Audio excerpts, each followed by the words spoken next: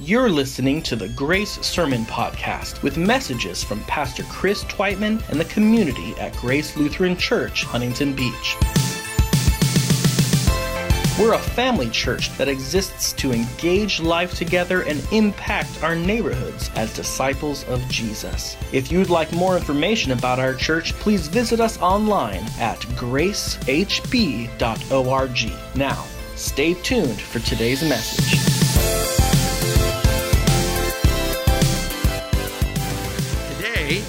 We move from that strong word of assurance back to something that the writer of this letter, this sermon, has been wanting to talk about since the middle of chapter 5. Jesus' work for us, Jesus' relationship to us as our great high priest. And we're going to discover today that for this author, this is something that's best understood by appreciating Jesus' connection to a certain person, a figure found in the pages of the Old Testament. We may not have noticed, but the author of Hebrews has actually brought up this person's name 3 times already. The third time, in fact, was at the end of chapter 6. There it is from last week, when he ended by saying, he, referring to Jesus, has become a high priest forever in the order of Melchizedek. Melchizedek who? If we were to name the most important people in the Old Testament, it is not likely that Melchizedek's name would be top on our list. And this is for a good reason. Truth be told, if it were not for the book of Hebrews, Melchizedek would probably be little more than an interesting footnote in Bible commentaries. Why should we care about him? Who is this Melchizedek guy to us? Well, as we're about to learn, Melchizedek is something of a mystery. And in an attempt to solve the mystery behind the man, the writer of Hebrews intends to teach us further about the distinctiveness and the superiority of Jesus. With that introduction, let's dive into chapter 7 and see what he has to say. Starting with verse 1, he writes, "This Melchizedek was king of Salem and God and priest of God Most High. He met Abraham returning from the defeat of the kings and blessed him, and Abraham gave him 1/10 of everything." First, the name Melchizedek means the king of righteousness. Then also king of Salem means king of peace. Without father or mother, without genealogy, without beginning of days or end of life, resembling the Son of God, he remains a priest forever. Just think how great he was. Even the patriarch Abraham gave him 1/10 of the plunder. Now the law requires that the descendants of Levi who become priests to collect 1/10 from the people, that is their fellow Israelites, even though they are also descended from Abraham. This man, however, did not trace his descent from Levi, yet he collected 1/10 from Abraham and blessed him who had the promises. And without doubt, the lesser is blessed by the greater. In the one case, the 1/10 is collected by people who die, but in the other case, by him who is declared to be living. One might even say that Levi, who collects the 1/10, paid the 1/10 through Abraham, because when Melchizedek met Abraham, Levi was still in the body of his ancestor. And this is the word of the Lord. Thanks be to God. Huh? Right? Huh? Let's talk about the mystery man named Melchizedek. Besides what we just read here, everything we know about Melchizedek comes down from only 2 sources. Genesis chapter 14, a historical reference, and Psalm 110, a prophetic reference. And we're going to talk about Genesis 14 first. Melchizedek shows up in the middle of the story of Abraham. And as we were reminded last week, as we dabbled a little bit in Abraham's story, Abraham is the one who God promised and called to be the father or patriarch of a new people, Israel, and through whom the Lord promised to bless all the nations of the world. Abraham's story, you might remember from last week, goes from Genesis chapter 12 all the way to Genesis chapter 25. Genesis chapter 12 is the start of Abraham's journey of faith. In answering this call from God, Abraham leaves behind the house, the country, and the life he has known and travels to a place called Canaan. As Abraham goes, following where the Lord is leading him, we are also told that Abraham took his nephew Lot with him. And after some time in Egypt, in chapter 13 of Genesis, Abraham and Lot split up. They go their separate ways because they have both grown so wealthy that their land can't support their combined livestock. So Lot chooses to go to a place called Sodom, while Abraham heads in a different direction, the opposite direction? Well, Sodom and the surrounding cities, where Lot ended up, were under the rule of a coalition of foreign kings led by the king of Elam, a man named Chedorlaomer. And very soon, these people rebelled against Chedorlaomer and this confederacy of kings. And so Chedorlaomer and his allies raid Sodom and plunder the city. They carry off captives, including Abraham's nephew Lot. When Abraham gets word about this, he pursues and overpowers Chedorlaomer and his forces, defeating them right outside of Damascus. All of this leads to what the writer of Hebrews wants to point to. As Abraham rescues his nephew Lot and the other captives, he also brings back considerable spoils from his victory. And on the way back to the land where he and his people had been setting up tents and gathering and grazing, Abraham is met by two kings, the king of Sodom and the king of Salem, named Melchizedek. The king of Salem, Melchizedek, who we are told at that time is also a priest of the God Most High, brings out bread and wine and subsequently blesses Abraham. In response, Abraham gives a tenth or a tithe of all the spoils of his victory to Melchizedek, or perhaps we might say through Melchizedek, as an offering of thanksgiving to God for protecting Abraham, for giving him the victory. And then, after making a small provision to feed and reward the men who went with him to rescue Lot, Abraham returns the rest of the spoils of his victory, what he took in battle, back to the king of Sodom, the one he took them from. And just like that, Genesis chapter 14, just like that, after his appearance seemingly out of nowhere, this strange figure named Melchizedek disappears from the pages of Genesis just as suddenly, just as mysteriously as he first came on the scene. Melchizedek, in fact, remains completely absent from the biblical story until centuries later, as his name is briefly mentioned once again in Psalm 110. Psalm 110, authored by King David, prophetically looks ahead to David's ultimate successor, the promised Messiah of his people, the Savior of all the world. And in this messianic psalm, David celebrates the anticipated Messiah who will judge the nations and reign over all creation. He celebrates this person, this Messiah, will be, as you see it quoted here, a priest forever in the order of Melchizedek. And nothing more is said about this. This cryptic reference, this passing reference to Melchizedek. When's the last time we heard of this guy? Right? This cryptic reference, this passing nod to Melchizedek is thrown out without any further explanation as to what this means. And this only serves to fuel the mystery of Melchizedek all the more. You see, even before his mention here in Psalm 110, Jewish thinkers and scholars were puzzled about Melchizedek. The rabbis meditated, they debated, they wrote much about Melchizedek, perceiving him as a rather problematic figure. You might ask, well, why? What's the big deal? Why is he a problematic figure? Well, if you were listening carefully, both to Hebrews and if you heard what I was telling you about Genesis chapter 14, what the author was pointing to, here it is. After all, within Judaism, who was the greatest of all the patriarchs? Who was the patient zero of God's promise to all the nations? You paying attention? Abraham, that is correct. Abraham, the father of Israel. But something happened in Genesis 14 that is very, very alarming. Abraham, the greatest of them all, the conduit of the Lord's blessing to the world, is blessed by someone else. And that someone else is Melchizedek. As the author of Hebrews points out here in verse 7, this clearly indicates even though Abraham had received the promises of God, Melchizedek was greater than Abraham. Therefore, the rabbis wrestled with the issue of who is this Melchizedek guy? And Melchizedek's name popping up later in Psalm 110 of all places only added to the confusion.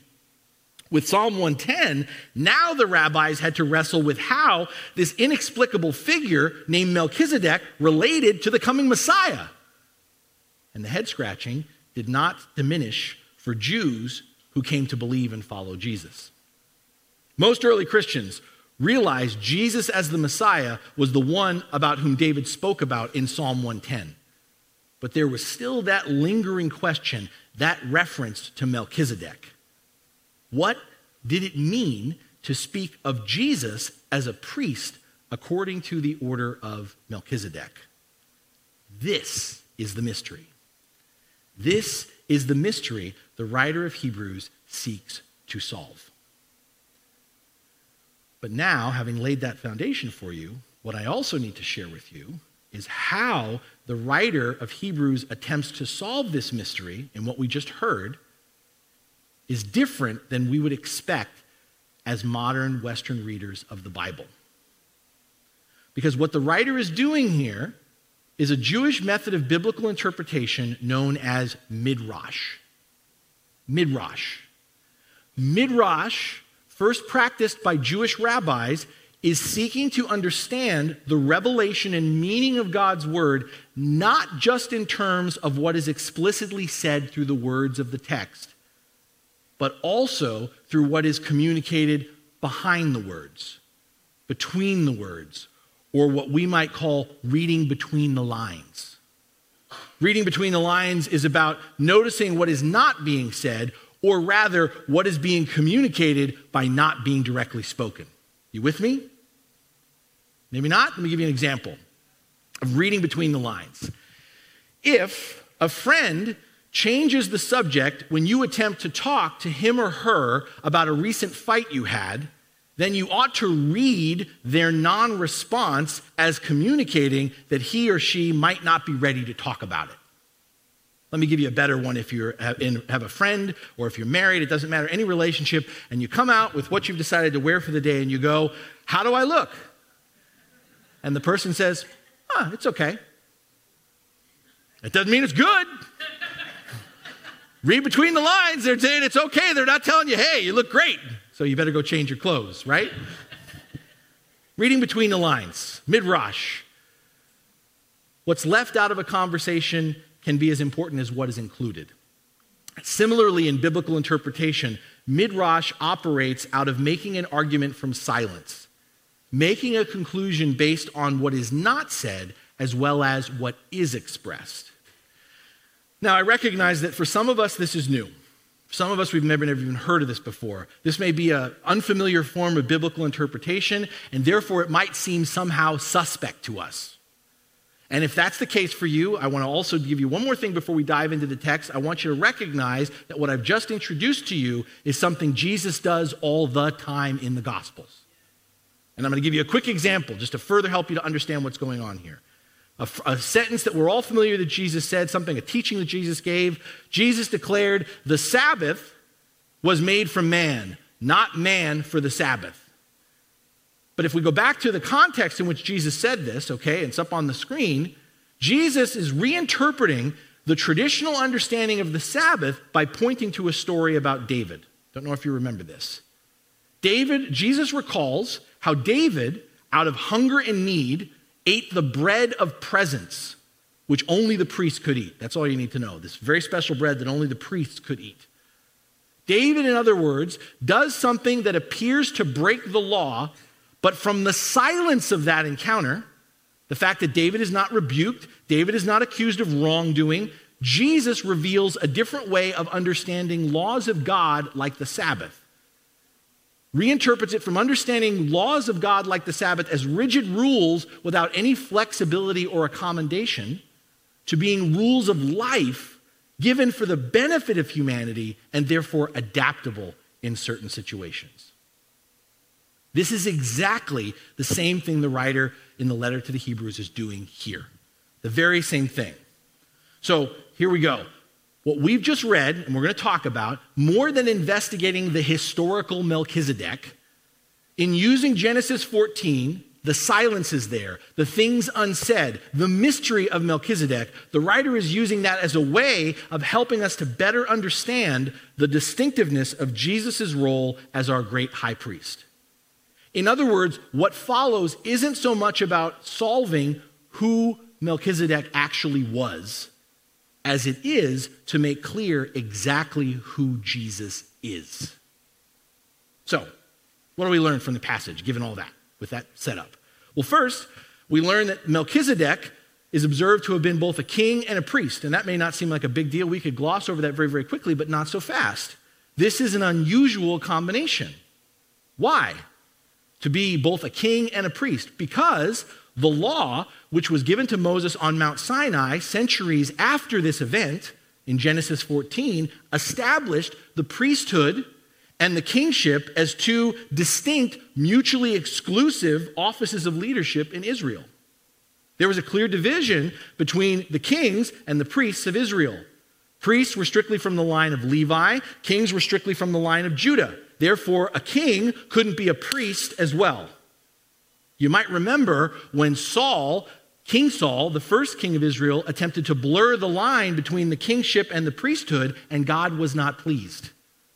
It was one of the many reasons why Saul lost his crown as the king of Israel. Solomon, by the way, King Solomon fell into similar trouble during his tenure as well. But what's being pointed out here is Melchizedek was of a different order altogether, able to serve both as a king and as a priest. The author, in fact, specifically muses on what Melchizedek's name means. Melech in Hebrew means king, and Zedek in Hebrew means righteousness or justice. Therefore, he says Melchizedek is the king of righteousness. But he also notes that he's from Salem. Salem is what would be later known as Jerusalem, right?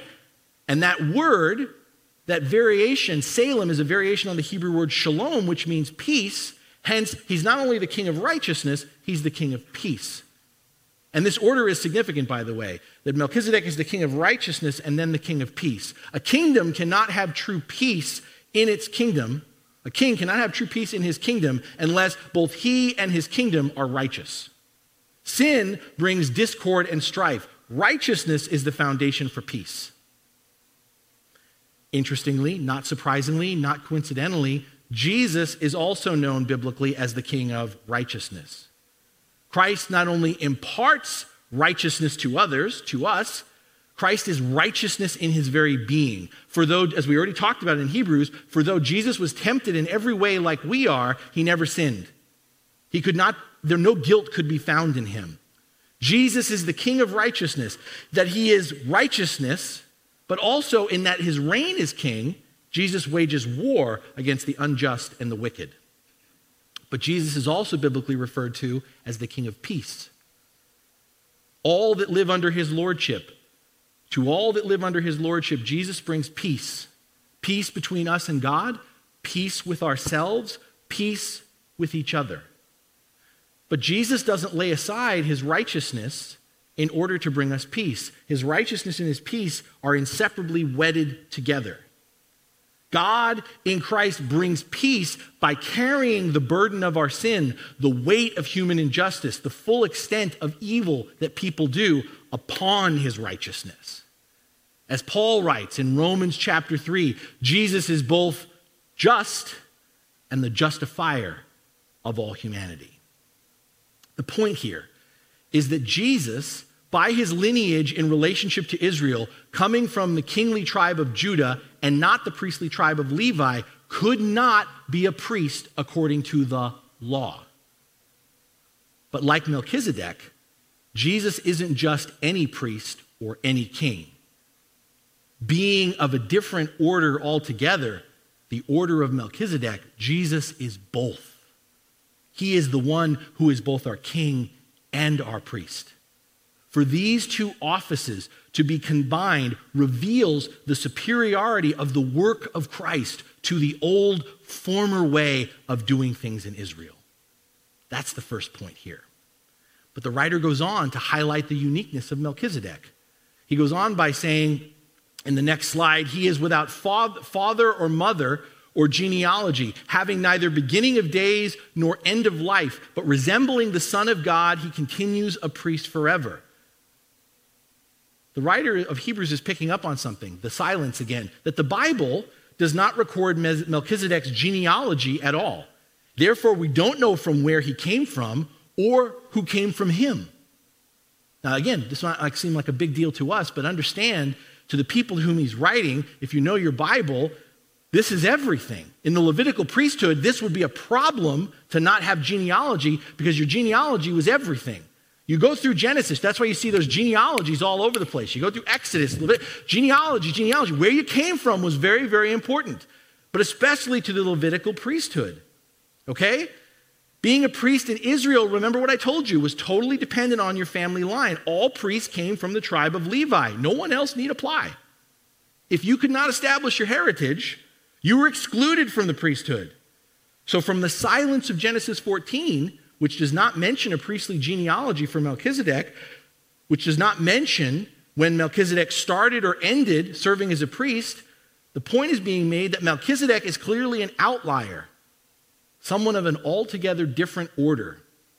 That one part, that one line, right? Having neither beginning of days or end of life seems to be saying Melchizedek is eternal. And there are people who get all kinds of whacked out crazy that Melchizedek was actually like a supernatural being, or Melchizedek was Christ before Christ.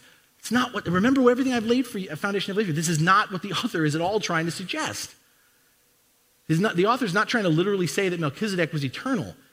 This isn't a suggestion of immortality, but rather, again, using the example of Melchizedek as a seemingly timeless, ongoing character, arguing from silence that the order of Melchizedek is like this permanent higher fixture. The writer is reinforcing the distinctiveness of Jesus as our great high priest. Jesus' priesthood, in other words, does not depend upon being born into a priestly family. Unlike the Levitical priests who always died and had to be replaced, Jesus' priesthood likewise continues uninterrupted because it is eternal. It's better. In the remainder of the passage, the writer offers two more observations.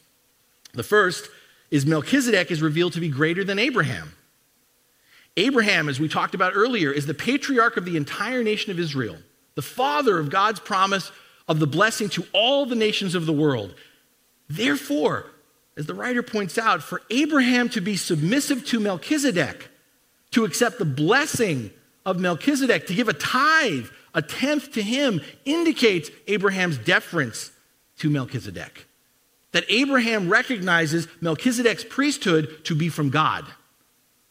Long, by the way, long before the priesthood is even established through Israel, through the line of Aaron, through the line of Levi. But wait, the writer goes on, there's more. And I think that at this point the writer's being a little cute here, but let's go with it. If Abraham is representative of the entire nation of Israel, and if Abraham submitted to Melchizedek, then everyone flowing from the line of Abraham is also in subordination to Melchizedek. And that includes the Levitical priesthood. AKA, the order of Melchizedek is superior to the way of the Levitical priesthood, the way of Israel. Now, again, if your head is spinning, if you're like trying to hold this all together, just remember, the main point of this is really not all about Melchizedek. The author of Hebrews is arguing from whatever we can piece together about Melchizedek or speculate about his origins. It's not about Melchizedek, but it's about the role that Melchizedek plays in helping us to understand the role that Jesus plays in our lives. And to be clear, because you could easily go here, and I love how the writer doesn't let us, it's not that Melchizedek sets the pattern and Jesus follows it. Notice how the writer in verse 3 intentionally says Melchizedek resembles the Son of God, not the Son of God resembles Melchizedek. The record of Melchizedek, the author is implying, has been arranged by the Holy Spirit that it brings out certain truths that apply much more fully to Jesus than they ever did to Melchizedek. The point is quality seen in Melchizedek, righteousness, peace, timelessness of a better order, point forward to the role and nature of Jesus as our true, perpetual, eternal, great high priest.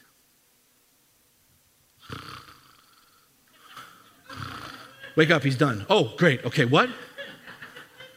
I love this. I could geek out on this. I could keep you here for like 3 hours and just be so excited and you would be asleep. And some of you have been.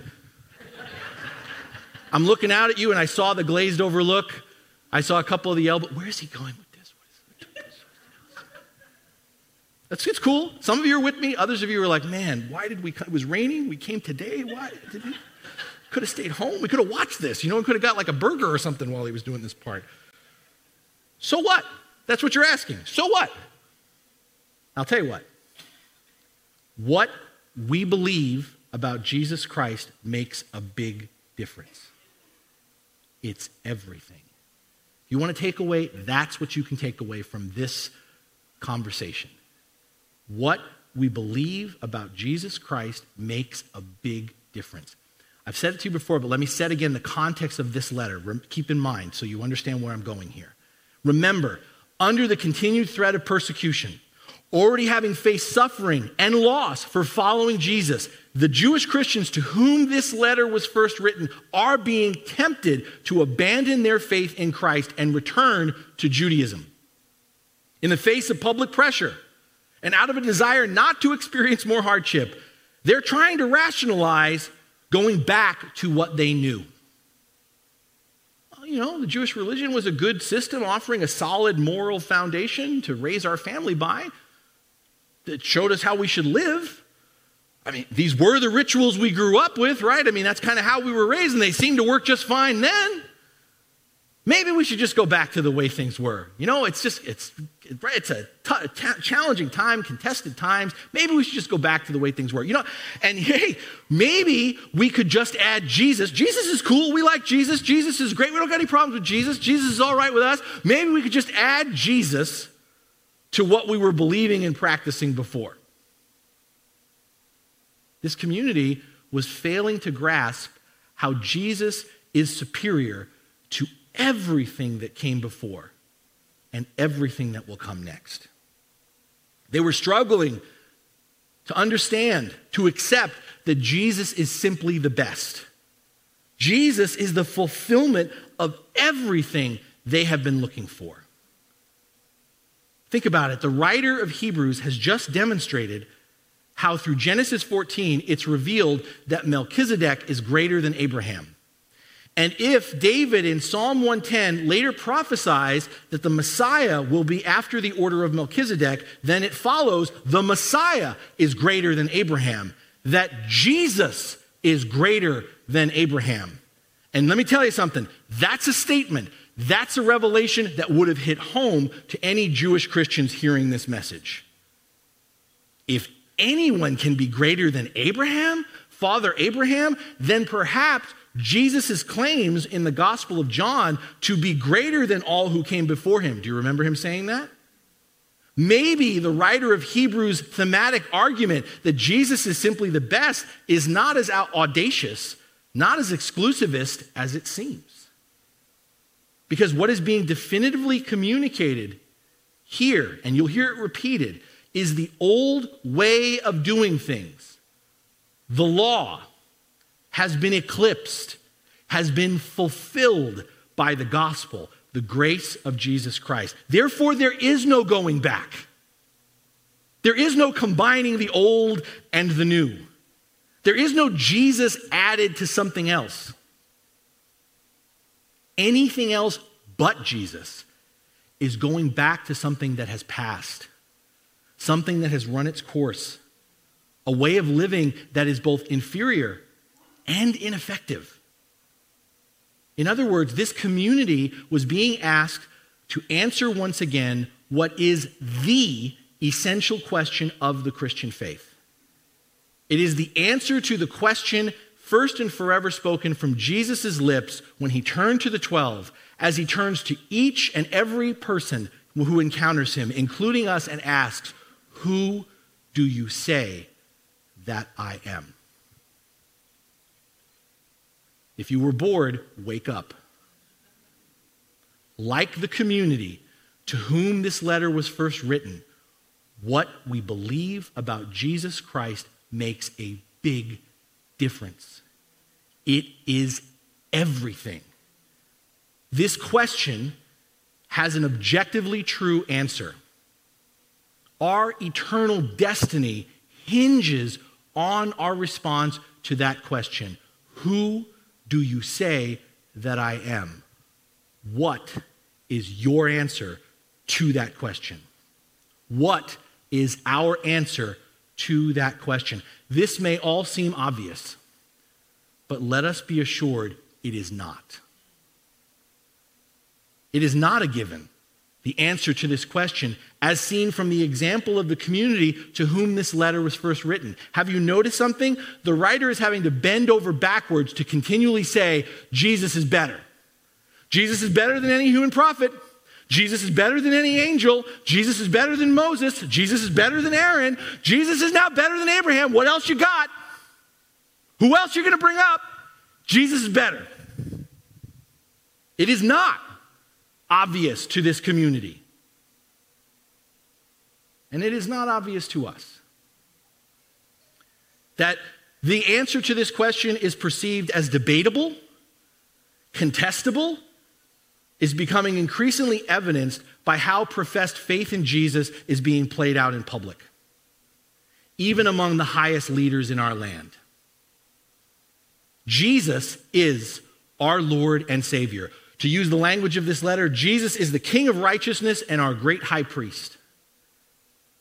Lots of people are just fine with half of who Jesus is. The priestly part, Jesus as our Savior. Many of us are perfectly willing to let Jesus intercede for us, Jesus to forgive us, even clean up our mess. Sure, Jesus can save us. We're fine with that. Absolutely. Great. Thank you. But Jesus reigning over us? Jesus not just as our Savior, but our Lord? Whoa, wait a second. Come on. I mean, really? Who does Jesus is? Who is Jesus? Who is Jesus to tell me to love my enemies? Who is Jesus to tell me not to return an eye for an eye? Who is Jesus to tell me to forgive as I've been forgiven? Who is Jesus to tell me to bless those who persecute me? I don't agree with that. Who is Jesus to tell me to be merciful as God is merciful? Who is Jesus to tell me to care for the least of these? And who is Jesus to tell me not to announce, to boast and brag about my good deeds with trumpets, to not seek to be honored by others for all the good I do? Who does Jesus think he is? Does he think just because he saves me, he can tell me how to live my life? Yeah, exactly, he does. That's right. If Jesus is your Savior, then Jesus is your Lord. If Jesus isn't your Lord, then I'm sorry, and I know this is going to hurt, stop kidding yourself, then Jesus ain't your Savior. We have more and more want to try to separate these things. More and more we want to kind of go back to the life we knew. We want to go, fine, totally fine, as if Jesus were some accessory we can add. I'll take the salvation part. I'll take the forgiveness. Eternal life sounds great. And I'm just going to add that to the way I lived before, to the way I thought before, the way I spoke before, to the way I acted and practiced before. So I can do my marriage differently than how I believe in Jesus. I can operate my business differently than how I believe in Jesus. You add to it, whatever it is, but there's some kind of this separation of there's Jesus over here and then there's everything else. When we make Jesus to be less than he is, all that Christ reveals himself to be, when what Jesus said, taught, modeled, and commanded us, when how Jesus has empowered us through the Holy Spirit to live becomes optional, when it's convenient, when it's expedient, or only applicable when I decide to agree with Jesus, then Jesus is not our Lord. And if Jesus is not just our Savior, but our Lord, then what Jesus specifically, clearly, and unequivocally told us and showed us and empowered us to do, not just believing in grace, but living graciously day by day. Not just talking about love, but practically, tangibly loving each other. Not claiming any right to vengeance, but peacefully protesting even as we trust God to reconcile all that is wrong. If Jesus is not just our Savior, but our Lord, then what Jesus clearly, specifically, and unequivocally told us, showed us, and empowered us to do are non-negotiable. Non-negotiable. If Jesus is not just our Savior, but our Lord, if Jesus is our great high priest and our King of kings, if he is the Lion and the Lamb, as we just were singing a few minutes ago, then no one can opt out of following his way, representing the truth that he is, and or abiding in the everlasting life he extends to us. And if this sounds exclusionary, if this sounds too much, don't push back on me, push back on him. C.S. Lewis said it best. Many of you know this already. Jesus is either a liar, he's a lunatic, or he's Lord. There's no other option. You can't just say, I'll take the Savior part, but not the Lordship part. They're inseparable from each other. But we continue to live in a world where we're starting to talk and act, and where others around us are doing it, and we're totally okay with it, that somehow these two things are separate from each other. And what I'm telling you, wake up, all of us. Wake up personally, wake up communally, wake up in the world. When the minute we head down that road, the minute we sacrifice Jesus as Savior and Lord, the minute we compromise that, honoring, respecting, and following Jesus above all others, if that's negotiable in any way for us as Christians, then we need to recognize we may think we know who Jesus is, but we definitely aren't following him. If Jesus is able to be co-opted or compromised by our preferences, our politics, life's pressures, or anything else rivaling for our attention and allegiance, then Jesus might be our friend. Jesus might be our inspiration. Jesus might be our role model, but Jesus isn't our king. Jesus isn't our great high priest. And don't get me wrong, Jesus wants to be your friend. Jesus wants to be your inspiration. Jesus wants to be your role model. But none of that comes at the exclusion of being your high priest and your king. Why? Why can't we have it the way we want it? Why can't we just have Jesus one way and not all the way? Because when we do that, we're not embracing Jesus on his terms. We're trying to fit Jesus into our terms. And the problem is when you don't embrace Jesus on his terms, you try to fit him into your terms, you're not going to end up following Jesus because you're going to be too busy going your own way. Beloved, Christ doesn't just want to do a good work in you or a good work for you. Jesus seeks to do a good work through you. And none of that work can happen unless Jesus doesn't just save us, but Christ reigns in and through us. Because you see, when we perceive and we embrace Jesus as our King of righteousness, as our Prince of Peace, we open ourselves up. We open ourselves up through the Spirit of Christ to being grown and living rightly. We open ourselves up to learning how to make and share peace with others. You know this is true for me, and it's not just me. Peace doesn't come easy to us. I'm much easier at conflict. I can pick a fight with anybody. I can get started ranting and raving. It doesn't take much. Get me going. Making peace. Can we all just get along? Can we reconcile here? That is not my first inclination. And even when I want to make peace, I struggle. Just play a game of Monopoly with me and I'm losing, man. Not trying to make fun, but that's my point. Peace does not come easy to us, but when we open ourselves up to the kingship, the lordship of Christ, as well as the priestly character of Christ, Jesus grows us. Jesus changes us. Jesus does that work of teaching us to make peace and to share peace. The reason why you don't want to partition anything off, your marriage, your job, how you run your business, any relationship, is because when you separate that from the kingship of Jesus, the priestly aspect of Jesus, that is not able to be touched by Jesus. You want your marriage to get better? You want your job to get better? You want your business to get better? And by better, I'm not talking prosperity. I'm not talking, awesome. I'm talking about healthier, deeper, richer, authentic, holistic, whole. You want that in your life? Then everything in your life you have to lay before the feet of Jesus. And understand that anything that you're not willing to lay before the feet of Jesus, you are trying to deal with on your own. And I don't know, maybe you're better than me. You might be. Good luck with that. Jesus is our Lord and Savior. And it's when we embrace Jesus as our Lord and Savior, as our King and as our priest, that we follow him. And here's the thing, following Jesus is not about perfection. It's not about perfection. Following Jesus is about direction. It's not about being perfect, but following Jesus is about offering our lives every day as living sacrifices to our great high priest.